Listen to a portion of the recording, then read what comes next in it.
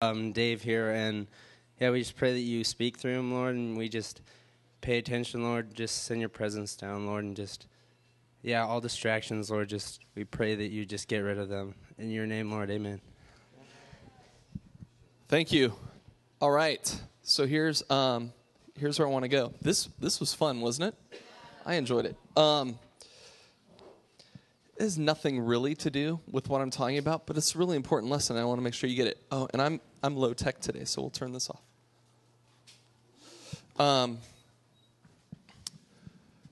Right here, when she's on the board, right, and she says to him, "I love you," and then she says, "I'll never let go," right? And then what happens after that? She lets go, which I know is slightly ironic. But then what happens after that? She's rescued, and she lives this life, like, for 80 years, right? She gets married, she has kids, she has grandkids. And then the end of the movie is this 80 years later where she's there. She's still got this diamond, which was the heart of the ocean, right? Or something along those lines. She's still got this, which represents like this thing that she's holding on to. And she climbs up on the rail and she drops it back in the water. And, you know, there's sort of like this moment where she kind of lets go because she's about to go and meet him again, right? But she's going to meet him, not the guy that she was married to for all those years that gave her kids and all of those grandkids and all those things.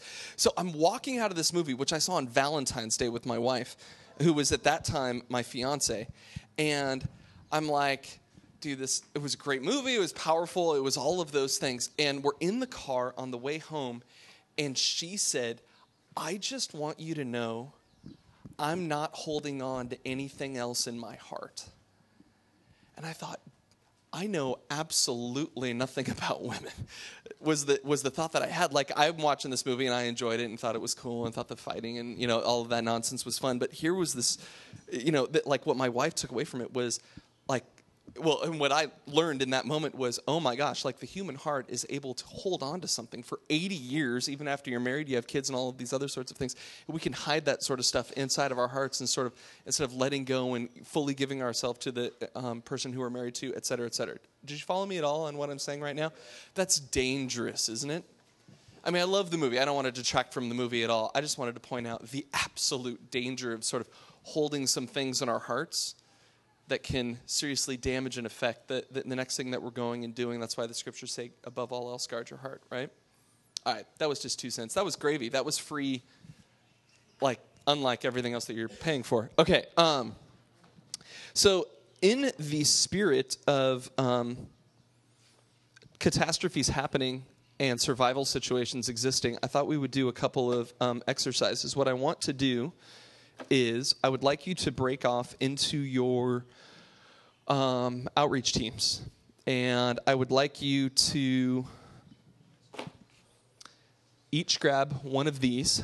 And what you're going to do, the scenario is written at the top. I'm going to read it to you so that I do not need to answer questions, because what I'd like you to do is get outside of earshot with each other. There's plenty of places to sit. I just don't want everybody in here. This scenario, a small aircraft crashes into shark-infested waters of the Pacific Ocean. There's damage to the aircraft on impact with the water, which causes the electrical systems within to be damaged. The resulting radio failure means that no Mayday message can be sent. Of the 16 passengers on the plane, there are 9 survivors. The location of the crash is approximately 1.5 days from the nearest land. The life raft on one side of the airplane can be used. However, there's only room for 4 persons in it. You must reach a decision at which 4 people can enter the life raft. You have approximately 30 minutes to reach this decision before the aircraft sinks. However, you only have 15. So there are 9 survivors. There are details on the 9 survivors. I would like you to break off into your groups quickly, find a place quickly, and decide which 4 of these 9 are going in the life raft, all right? They said that everybody, when it comes to making a change or making a switch in their life, has two competing factors, 2 voices, if you will, inside of them. And the premise that they started with in this book is people think change is hard. Yes, change is difficult. People don't like to change generally. However, how many people end up getting married? How many people end up having kids? I mean, those are colossal changes, and they're chosen by those people, yes? So how come, on the one hand, we think people don't like to change, and on the other hand, people choose colossal change every day? How do you reconcile the difference between those two things? These guys came up with this analogy. They said that inside of everybody, there is an elephant and a person riding on top of that elephant. And in order to change, you need to convince both the elephant and the person on top of the elephant that a change needs to take place. Okay, now the person on top of the elephant is usually the one that's easier to convince with rational arguments, with all sorts of, like, here's the 15 reasons why you need to change, and the person says, yep, we need to change. The elephant, on the other hand, is not convinced at all by rational arguments. They're convinced by what's the next step, and usually are significantly persuaded through emotions or feelings and things along those lines. So, for example, when men ask women to marry them, which is still the usual procedure, they typically do not go up, kneel down with a ring and say, I've looked at our individual tax returns and I've realized that we can save a significant amount of money if we get married. Not only that, but think of all the money that we're going to be saving on rent. Not only that, but we can share rides together, we can talk to each other and have a number of different sort of connections that will personally and emotionally benefit us. And so as I've looked at all of the data that's available, I think that this contract that we get into would be advantageous for both of us. Very few, and nobody who gets married would actually say that. That would be grounds for not getting married if somebody did that for you girls. Just heads up, just my personal opinion. No. The guy gets down on one knee and holds out the ring and says something to the effect of, I love you. I want to be with you and connect with you and be devoted to you for the rest of our lives. In the analogy, he is putting some peanuts in front of an elephant saying, I want the biggest, most influential part of you, this enormous emotional willpower that you have, that's what I'm going to tug at. The guy on top, the rider of the elephant, is just going along for the ride at this point. Of course, all of those other things are there, but it's not even in her mind.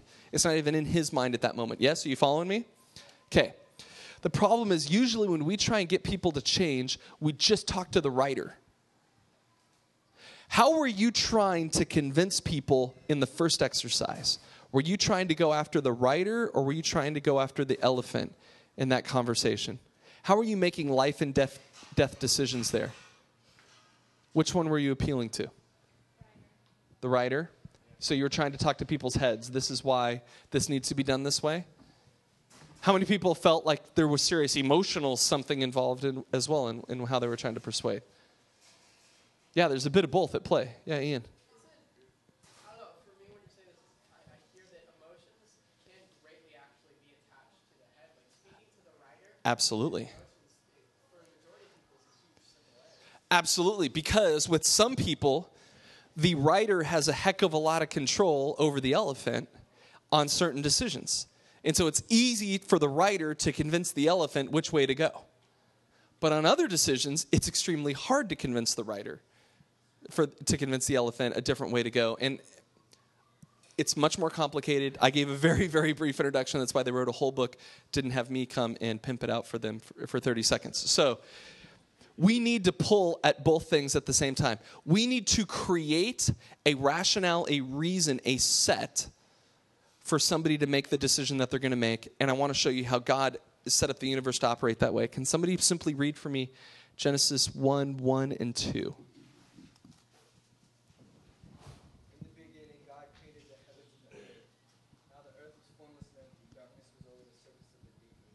God was hovering over the water. Okay. In the beginning, God created the heavens and the earth. The earth was formless and void. The Hebrew words there are tohu and bohu. Tohu being formless, bohu being void, tofu being tasteless. And he says that they're formless and void. Darkness is everywhere, and the Spirit of God is hovering over the surface of the deep, the waters. Yes? Okay. Then, what does God create on day 1?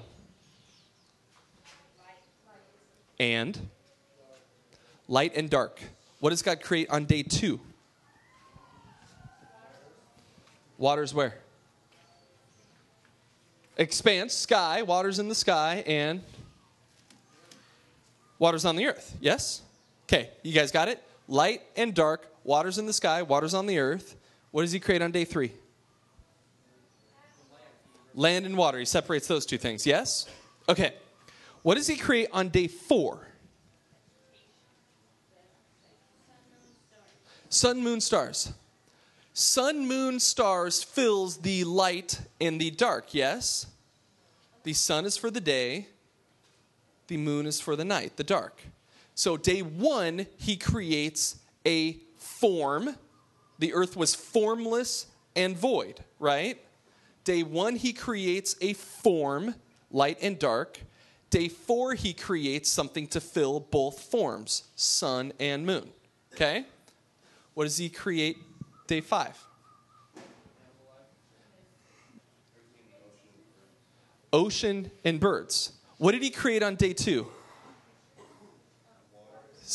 Water in the sky, water on the earth. What does he do on day 5?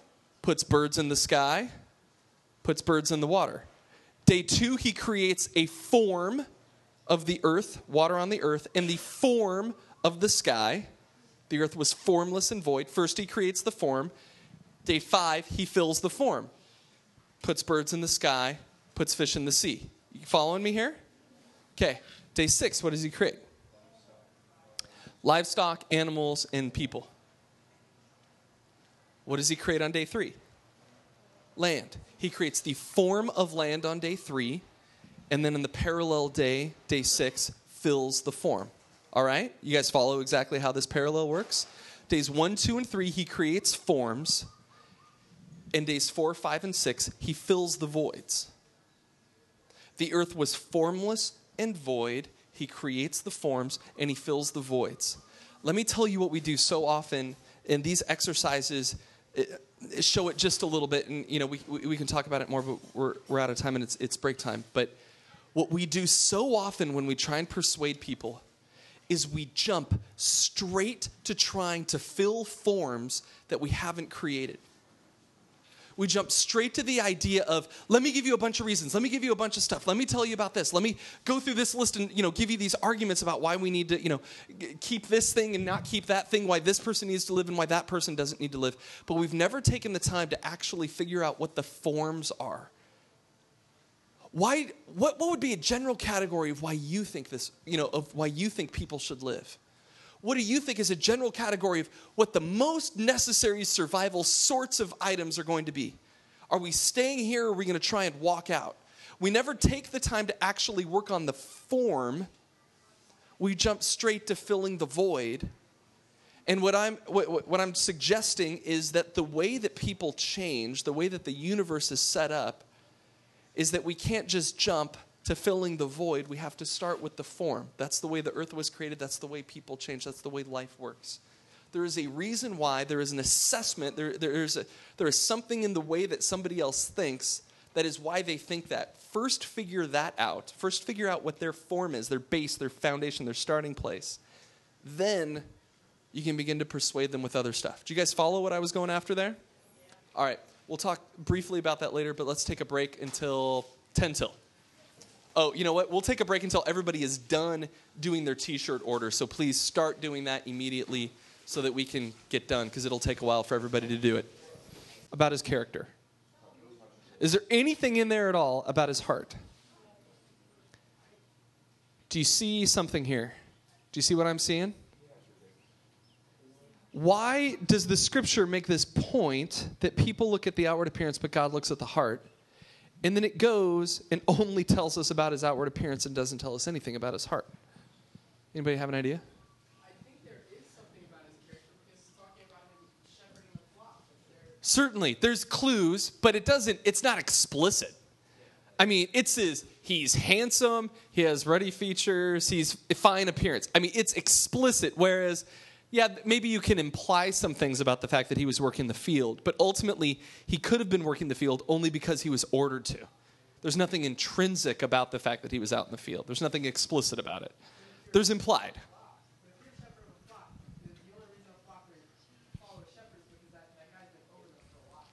Sure. But he could be a jerk in shepherding a flock. I totally agree, but the passage doesn't go into any of that context. So it doesn't allow us to know if he was a jerk who was shepherding the flock or a nice guy who was shepherding the flock. All we know is that he was shepherding the flock. But to me, since he said the other brothers that they were like, they look good outside, but not in the inside. So when he doesn't say that to David, it's like understood that he probably looks good in the inside too. And he says he's handsome, which is just shows us that God likes a pretty face too. I mean, like, sure. All right. Let me throw this idea out to you. I actually think that even though God looks at the outward appearance, but people look at the heart, we need to recognize the fact that we're leading people. And so we can't make the excuse for ourselves that, well, it doesn't really matter how I present myself because what's really important is my heart. Because how we present ourselves actually matters. How did William Wallace show up to the battle yesterday? Face painted. Why? He was ready for battle. Courage. Enthusiasm, community. Unity. Yeah, I mean, he had war paint on, right? He wanted to show up looking completely different than everybody else. I mean, the blue stood out. It was so contrasting to everything else. You had all these people, in their leather armor, and these sort of dark, dirty farmers and everything like that. And that blue was this shocking blue. And it was so different looking than everything else that anybody saw that it inspired the people who were there. It turned him into this caricature of himself, that he was this uber warrior who was showing up in order to help save the day. His appearance made a difference in his leadership. He used it in his leadership. It wasn't the only reason he was a leader. It wasn't the only thing that he had going for him, but it was part of what he used. We talked about in The Incredibles. The mom handed them all a mask. They all had uniforms on, right? What's that about? They look the part. Absolutely. If you're going to be a super, dress like a super, right? They all had the same uniform. They were all part of the same family. They all had a mask. They all needed to hide their identities. But when they looked at each other and you looked at them all, there was this team aspect that you got just because of how they appeared, right? Everybody in here ironically, beautifully, poetically, just ordered T-shirts, right? Going to look the part. Going to be a part of the same team. There's something about the way that we appear that factors into our leadership. The scriptures are clear. God cares most about the heart. Is there any question about that from this passage? No, not at all. And clearly, Saul was a tall, good-looking guy. That's said earlier. However, appearances do matter, which is why the author had to mention it. They didn't go into a big character reference there. They just talked about appearances. Do you know that, what's the average height for full-grown men? Does anybody know? I think it's close to 5'10". Do you know what the average height of CEOs in the United States are? 6'1", 3 inches taller than the average height. Why? Because we just naturally think that a tall person is a leader. It's just natural inside of us. There are very few CEOs in the United States of America that are shorter than 5'8", who are men. That sucks. I mean, these guys could be every bit as good of a leader, and yet we care so much about appearances naturally as human beings that it's amazing how it just sort of sorts itself out. I mean, that's why Napoleon is the exception to the rule, right? That's why we make mention whenever there's somebody who's this great warrior, this great leader, and then we throw in there, they probably had a Napoleonic complex or something along those lines. What's that? FDR in the wheelchair. Nobody could see him, right? If they would have had media back then, would they have elected somebody? That's true. I want to show you one more passage. Let's run from Judges, which is a little bit to the left of where you are. Judges 3. Oh, and while you're turning there, let me tell you something. Tomorrow I would like to do, I have a couple things that I wanted to teach on, but I also wanted to do some Q&A. And so if you've got leadership issues, theological questions, ponderances, something that you wanted to discuss, we'll throw it open tomorrow for a period of time, and we'll hash through some stuff at my discretion. All right? So just wanted to throw that out in case something's been bugging you. This is one of my absolute favorite stories in the Bible, Judges 3, about a guy named Ehud. Anybody know this story? Oh, get ready to live. All right. Once again, the Israelites did evil in the eyes of the Lord, and because they did this evil, the Lord gave Eglon, king of Moab, power over Israel. Getting the Ammonites and Amalekites to join him, Eglon came and attacked Israel, and they took the possession of the city of Palms, which is another name for Jericho. I'm sorry, we're now in 14. I should have said we're starting in 12. The Israelites were subject to Eglon, king of Moab, for 18 years. Verse 15. Again, the Israelites cried out to the Lord after the fact. They always cry out after the fact. And he gave them a deliverer, Ehud, a left-handed man, the son of Gera the Benjaminite. The Israelites sent him with tribute to Eglon, king of Moab. Now, what stood out to you in that passage just then? Left-handed man. This is irony. Does anybody know what Benjamin means? Yeah, son of the right hand, right?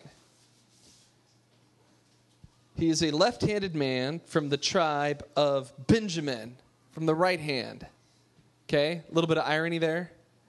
It's like a white guy named Mr. Black or a black guy named Mr. White. It's just ironic that the name, by definition, is opposite of the reality. Okay? However, critical information. Why? Let's keep reading. Now, Ehud had made a double-edged sword about 1.5 feet long, which he strapped to his right thigh under his clothing.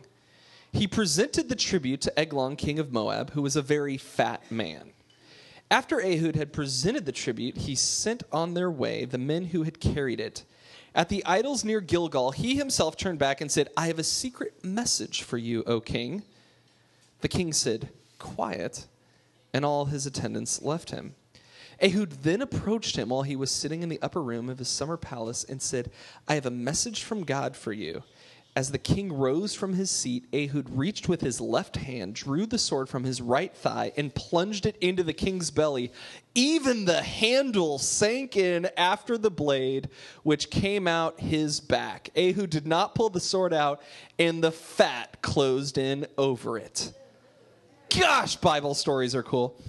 Then Ehud went out to the porch. Footnote there we'll look at later. He shut the doors of the upper room behind him and locked them. After he had gone, the servants came and found the doors of the upper room locked. They said, he must be relieving himself in the inner room of the house. They waited to the point of embarrassment, but when he did not open the doors of the room, they took a key and unlocked them. There they saw their lord fallen to the floor, dead.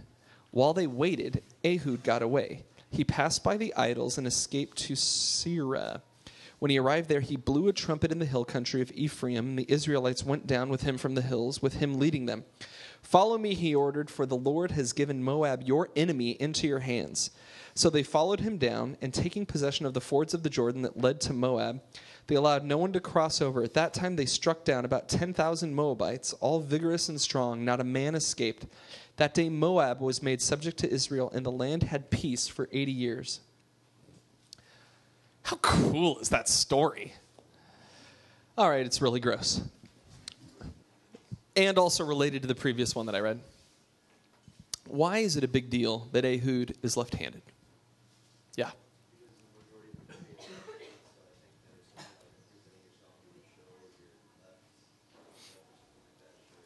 Yeah, most people are right-handed, and so there was the social system and structure set up that favored right-handed people. Yeah.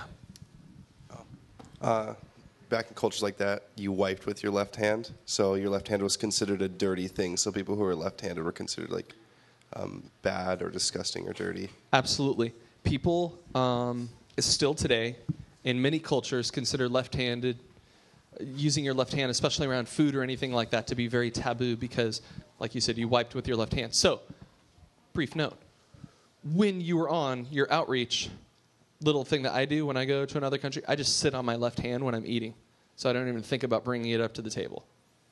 Just throwing that out, especially for people going to Thailand, China, those cultural norms still take place where touching food with your left hand is not always seen as a good thing to do. So tuck that one away in the back of your head. Okay, so now imagine, if you will, that you are a left-handed kid growing up, all right? And you get to junior high, and you have toilet paper hand, and everybody calls you toilet paper hand, all right? Because everybody makes fun of people who have toilet paper hand as their predominant hand because they're left-handed people.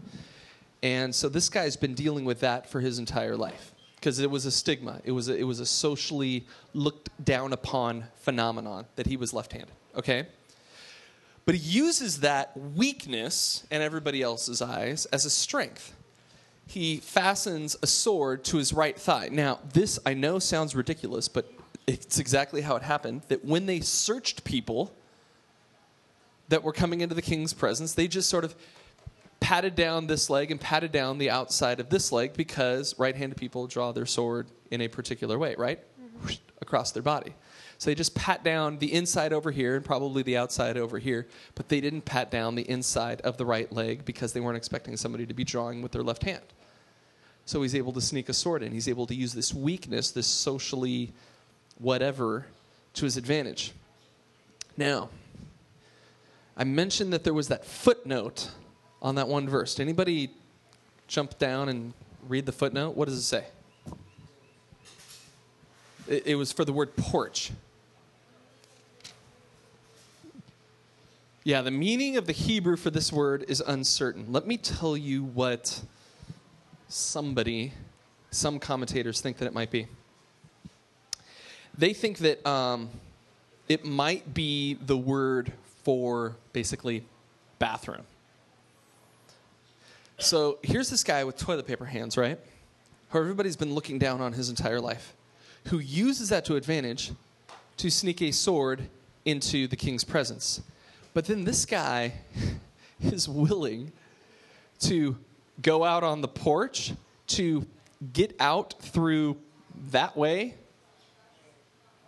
when he escapes from the king's palace. Everybody following me there?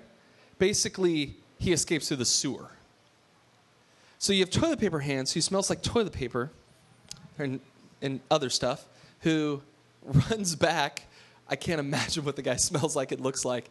Runs back to Israel and says, hey guys, follow me. We're going in and taking these guys. I just killed the king. All right? Why am I telling you this? I just told you that appearances do matter, yes. People do pay attention to the outward appearance. The thing that needs to be balanced with that is the scriptures say again and again and again and again and again that God will use anybody who is willing to give him his heart or her heart. Even toilet paper hands, somebody who's willing to go through the sewer in order to get the job done. That's who God's interested in using. And I needed to make sure that I balanced that, lest you think that I thought that appearances mattered, which you wouldn't think because you've seen me before. All right. Is that fair? Let's think deeply for just a moment, because I like deep thinking. What would be an application of the idea that appearances actually matter in ministry? What would be an application of that? I'll take any thought. Yeah. Okay, when you go into a different culture, dress the way that they do. Absolutely. Another application. Yeah. If you were to go to a poor area, I wouldn't wear your pearls. Absolutely. If you're going to be working with people who have less means than you do, don't flaunt your means. Don't show off your wealth. Absolutely. What else? Absolutely. When you dress respectfully and nicely, people tend to treat you nicely and with respect. What else?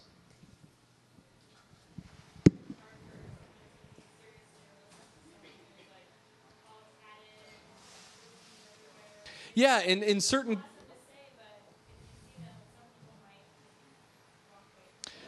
Because people judge by their appearances, somebody especially who has a shocking look, whatever that looks like in whatever culture, is perhaps going to be received differently than somebody who dresses more according to the norm. What else?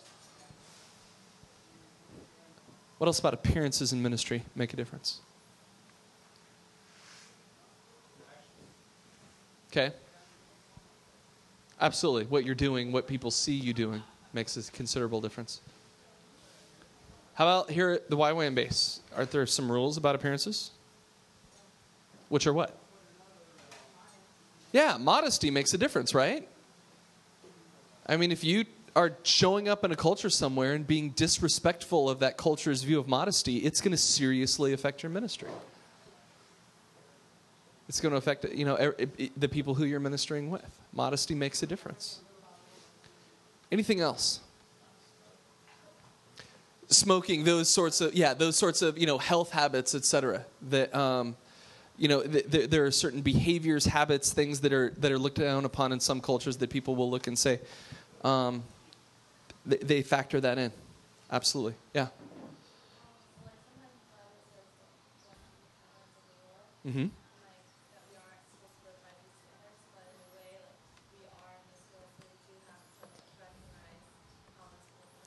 Okay. So the scriptures say, don't conform to the pattern of this world, but be transformed by the renewing of the mind, to finish the verse. But we are in the world, so there's some level of conformity that makes some sense here. Okay? I want to wrestle with this for just a second, because you see this can get real complicated really quick. Because on the one hand,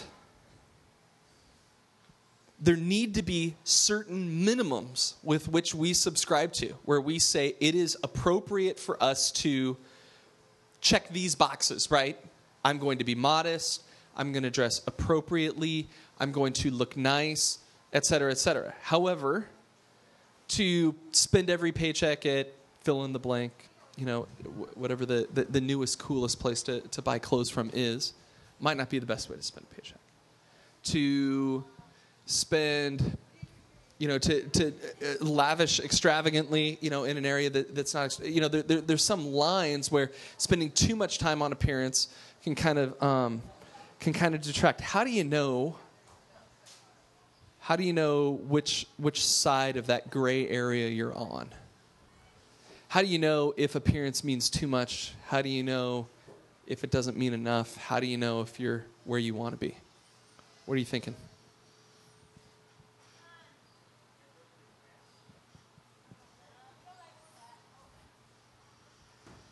Anybody have any thoughts? Look around. Okay. Pay attention to how much time and effort. Mm-hmm. Free, great word. Assess it. Absolutely. What's your motivation? What's your heart in the middle of the matter? Great thought. What else?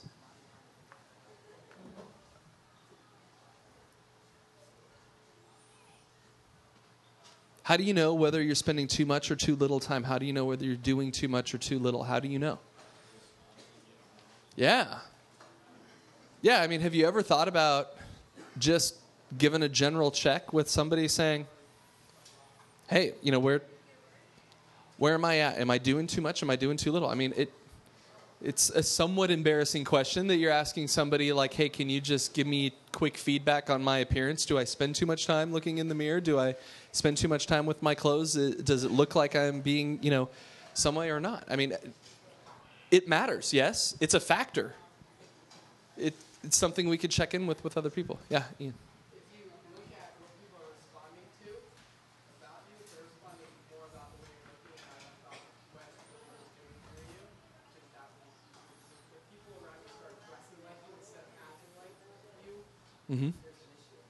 Absolutely. It's a great thought. I had a mentor tell me, and I followed him ever since then, because I've spoken to a lot of people for a long time, and I check my face to make sure there's nothing hanging out of my nose, and shave and do those sorts of things before I stand and speak in front of people. And this mentor of mine said, dress in such a way that nobody ever remembers anything about your dress. Make your appearance something that never comes to mind. Don't look in a way that people go, oh, isn't that, man, they're a great dresser, man. There's this girl on our worship team, and she dresses as conservatively as possible, but she is just extremely beautiful. Okay, used to be a model. Beautiful blonde girl. Everything she wears, she dresses modestly, not flashy or anything.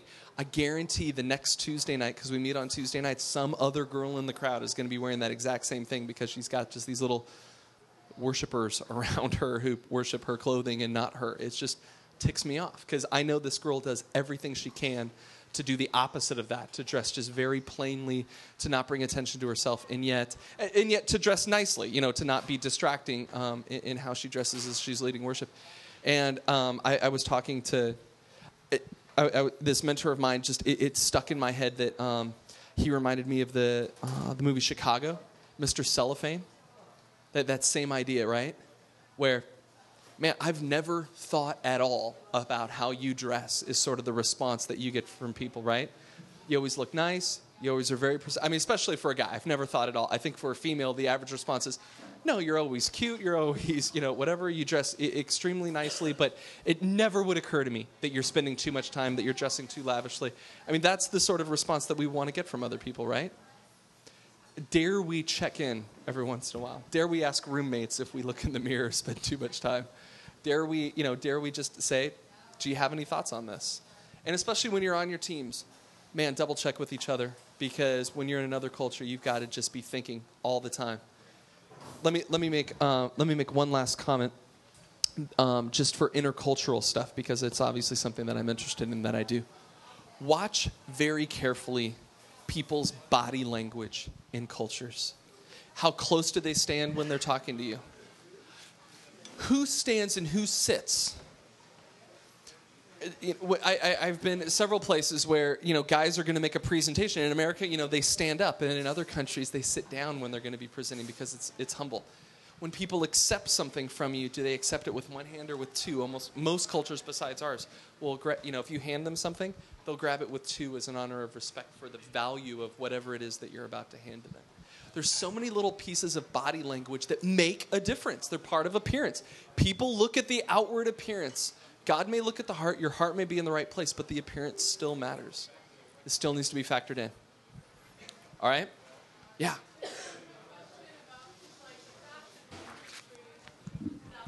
Yeah. What are your thoughts, if people have a passion for fashion or that industry, or how do you find yourself where it's am I thinking about this too much? Am I not, and just even people being I want my way of dress opening doors for people to talk to me about Jesus or anything. Yeah. Yeah. What do you think? I don't know. That's why I'm asking. I think, I want to hear it from you. Yeah. There's several people in my church that are professionals. It's somewhere in showbiz. Let's just use that term very generically, that they're either models, they're photographers, they work in film, television. Several people from my high school graduating class. We had 100 people graduate in my high school graduating class. 15 of them work for Hollywood. One of them, you've seen one of his movies before, probably. It's it was a very intense culture towards appearance that I grew up in. These guys still, I just did one of their weddings, and I'm like, really? Do we need a stagehand for your wedding? Do we really need that? But we needed one. I did not allow makeup for myself. But that was the sort of wedding that I was doing. There's nothing wrong at all with being in that world and being in that industry and trying to even reach it for Christ. Absolutely nothing wrong. Somebody needs to.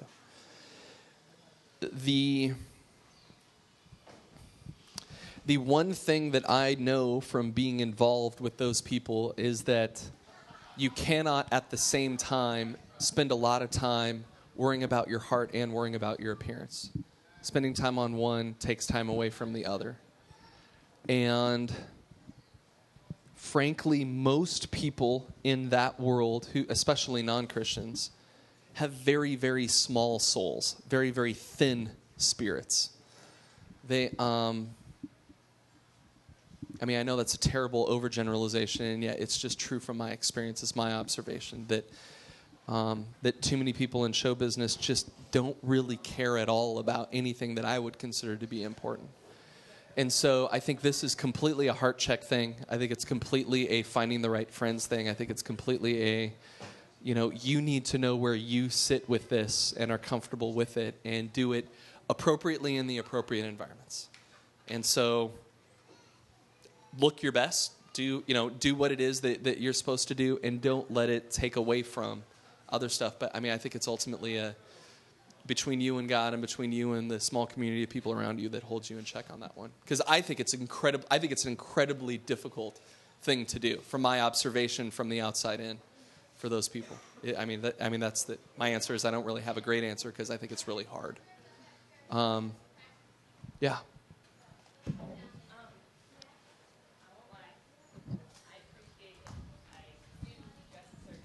Someone recognizes it and says that you look nice. Yeah.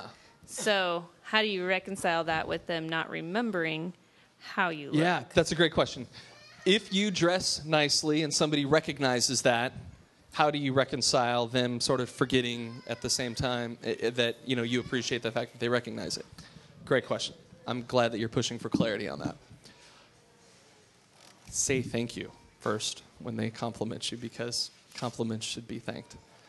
There's absolutely, I think there's absolutely nothing wrong with even dressing nice enough that somebody would make a comment to say that you look very nice today, especially for females in the room. Please don't hear me any differently than that one. Look great. There's absolutely nothing wrong with that at all.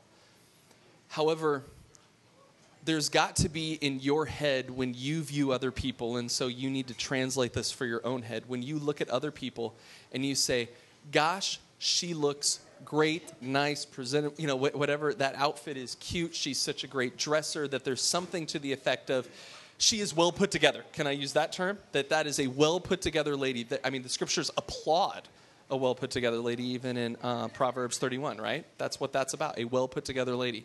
There's nothing wrong with being a well put together lady. Somehow there is a line, a gray, fuzzy line between being a well put together lady and being too focused, obsessed, etc. on appearance. I have no idea. I have no idea where your heart crosses that line, but I know it first starts in your heart where you cross it. And I think that the way to sense that out would be in a community of people. So I'm so glad you asked for clarity. There's nothing wrong at all at people looking at you and saying, man, she's well put together. I really, she dresses nicely, presents herself extremely well. I'm always impressed when people do that. And I love it when they do it with a level of modesty where they're not really drawing attention to themselves. They're just carrying themselves well. I love that. It kind of inspires me. Like, man, that's fantastic, especially as women grow older and they just do it gracefully. They don't do it with Botox and surgery, and they just carry themselves. I love seeing a 60-something-year-old woman just carry herself so well. And I'm like, I wish every 18, 19, 20-something I know could see how incredibly beautiful this lady is and say, if you get what's beautiful about her at 60-something, then you'll get what's beautiful about beauty your entire life. And if you don't get what's beautiful about her, if you think it's all about this other stuff, then you've kind of missed it. So is that a fair answer? Okay. Yeah, let's do this real quick. Turn to Nehemiah. I'm totally changing gears, all right? But I really wanted to do this, and I want to do some other stuff tomorrow, and so we need to do Nehemiah today. Nehemiah is just before the wisdom literature. It's the last of the history books. Job, Psalms, Proverbs comes right after it. Oh, we'll just kind of hover over Nehemiah here, and you can have it open, and I'll zoom in on some spots. Okay, who can briefly tell me the story of Nehemiah? Why is the book in the scripture? What's going on? He built a wall. What did he do before he built a wall? Yeah, he was a high official in the court of Xerxes in the Persian court. Okay? He was a Jewish exile there. And while he was there, he found out that the walls of Jerusalem had been destroyed and they had been down for quite a while. All right? Now, the walls falling down doesn't mean that much to us, but in the ancient world, that's a lot like the power being out. I mean, you know the feeling how vulnerable you feel when the power's out? Like you can't do your life normally, that everything's kind of falling apart. That's what everybody felt like. And the power hadn't just been out for a couple of days. The power had been out for decades. And so they're existing without power. They're existing without walls for decades. And he hears this. He hears that the walls have been destroyed, and he says, I want to go back and fix that. And so he goes to Artaxerxes, and he says, King, you're awesome. I'd like to go back. And if you ever want to do a study on how to carry out a life of prayer in everyday life, Nehemiah is a great example. There's so many just little prayers that he does. Like, let me give you a quick example. Like chapter 2, verse 4. Let me go back up to the end of verse 2. He says, I was very much afraid, but I said to the king, may the king live forever. Why should my face not look sad when the city where my fathers are buried lies in ruins and the gates have been destroyed by fire? The king said to me, what is it you want? Then I prayed to the God of heaven, and I answered the king. Did he pray out loud? No, before he answers the king, before he puts his life on the line to ask the king to go back and rebuild the walls of a captured city, he just quickly prays and he says, if it pleases the king, if your servant has found favor in his sight, let him send me to the city of Judah where my fathers are buried so that I can rebuild it. And there is brilliant politics going on here. He doesn't use the word Jerusalem, which would have built up a little bit of ire and reaction probably from the king. He butters him up, like, oh, live forever. Hey, if I found favor in your eyes, he's an excellent leader, absolutely fantastic. But then look what he does. Verse 11, chapter 2. I went to Jerusalem, and after staying there 3 days, I set out during the night with a few men. I had not told anyone what God had put in my heart to do for Jerusalem. There were no mounts with me except the one I was riding on. That night I went out to the valley gate, toward the jackal well and the dung gate, examining the walls of Jerusalem. What is he doing? The leadership principle. Assessment. Yes. He doesn't show up and start talking. He doesn't show up and start casting a vision. He assesses, assess. Okay. Builders of the wall. This is what I wanted to get to, all right? I think this is one of the most fantastic ideas of calling that you'll ever understand. If you get chapter 3, you get calling in a way that most people don't. The NIV has over mine, builders of the wall. Okay? Elishiab, the high priest, and his fellow priests went down to work and rebuilt the sheep gate. They dedicated it and set its doors in place, building as far from the Tower of the 100, which they dedicated, and as far as the Tower of Hananel. Then the men of Jericho built the adjoining section, and Zachar, son of I, built next to him. I'm just going to abbreviate because I can't pronounce these names. The fish gate was rebuilt by the sons of H. They laid its beams and put the doors on the bolts and bars in its place. M, son of U, the son of H, repaired the next section. Next to him was M, son of B, the son of M, made repairs. Next to him, Z, son of B, also made repairs. The next section was repaired by the men of T, and their nobles would not put their shoulders to work under their supervisors. Then the J gate was repaired by J, son of P, and M, son of B. They laid its beams and put its doors and bolts and bars in place. Next to them, repairs was made by men from Gibeah and Mizpah, and M of G and J of M, placed under the authority of the governors of the Trans-Euphrates. U, son of H, one of the goldsmiths, repaired the next section. And H, one of the perfumers, made repairs next to that. They restored Jerusalem as far as the broad wall. R, son of H, ruler of the half-district of Jerusalem, repaired the next section. Adjoining this, J, son of H, made repairs opposite his house, and H, son of H, made repairs next to him. M, son of H, and H, son of PM, repaired another section of the Tower of the Ovens. S, son of H, ruler of the half-district of Jerusalem, repaired this section next to him with the help of his daughters. This is incredibly boring. Stick with it. The boring sections are sometimes the most interesting. The valley gate was repaired by H and the residents of Z. They rebuilt it and put its doors and bolts and bars in place. They also repaired 500 yards of the wall as far as the dung gate. Guess what gets carried out the dung gate? The dung gate was repaired by M, son of R, ruler of the district of BH. He rebuilt it and put doors and bolts and bars in place. The fountain gate was repaired by S, son of CH, ruler of the districts of Mizpah. He rebuilt it, roofing it, and putting its doors and bolts and bars in place. He also repaired the wall of the pool of Siloam by the king's garden, as far down as the steps go down from the city of David. Beyond him, N, son of A, ruler of the Hastreth district of BZ, made up repairs to the point opposite the tombs of David, as far as the artificial pool of the houses of the heroes. Next to him, the repairs were made by the Levites under R, son of B. Beside him, H, ruler of the district of K, carried out repairs for his district. Next to him, repairs were made by the countrymen under B, son of H, ruler of the other half district of K. Next to him, Azer, son of J, ruler of M, repaired another section from the point facing the ascent of the armory as far as the next angle. Next to him, B, son of Z, zealously repaired another section from the angle to the entrance of the house of E, the high priest. Next to him, M, son of U, the son of H, repaired another section from the entrance of E to the end, E's house to the end of it. The repairs next to him were made by the priests from the surrounding region. Beyond them, B and H made repairs in front of their house. And next to them, A, son of M, the son of A, made repairs besides his house.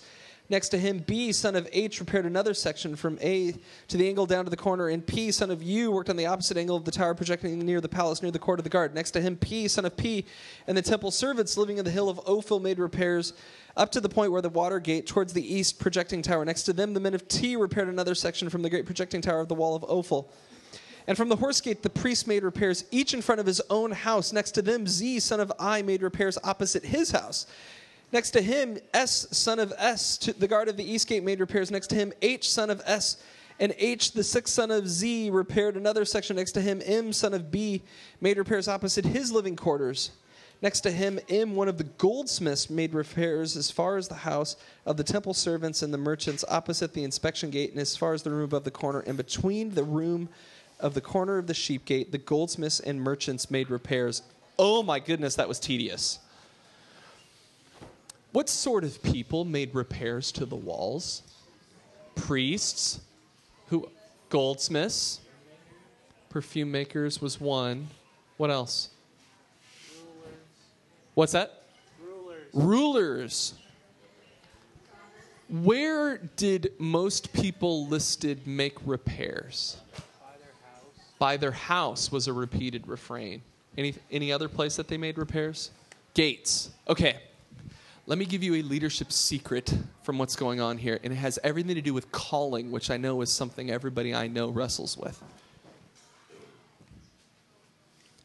Most people made repairs in front of or next to their house. Yes? Why is that the easiest place to ask people to repair a defensive structure? Yeah. Because if the rest of the wall's going to get repaired, but the spot right in front of my house isn't, guess where everybody's invading and burning, right?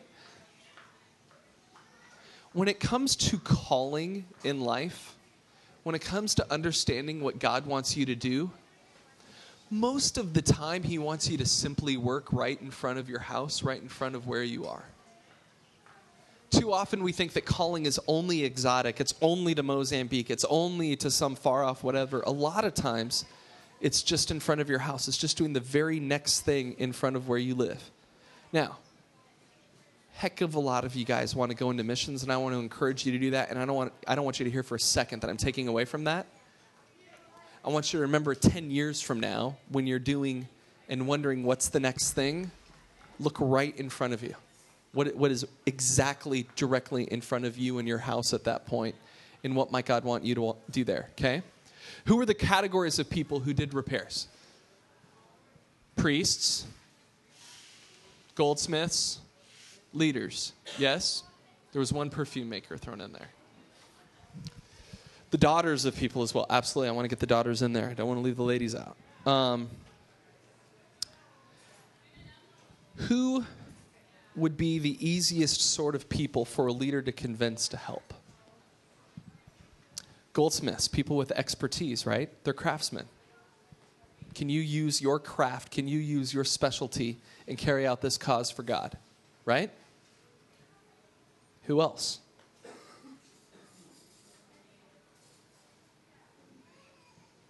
Why would priests be easy to convince? Because they're like on fire, passionate followers of God, right? Why would leaders of the city be easy to convince? Because they should be servants? Because why else? It's the city they're leading. They've got a huge stake in what's going on there. When you have a job to do, just target easy people. Target people who are already going to be passionate about it. Target people who have a high stake in what's going on. Target people who are gifted and know what they're doing. Yes? Put your team together like that as often as you can. If God calls you to get a difficult person on your team, bummer. But otherwise, just go after easy people. Nehemiah uses these guys who are zealous about what they're doing, who are already natural leaders and have a high stake, and even people who are experts, and calls them in to do it. That's just good leadership. I think we're done. We read some pretty boring scripture there. Way to hang, guys. Thanks. All right. See you later. 1:30 back here. If you have not ordered a T-shirt, go talk to Ryan.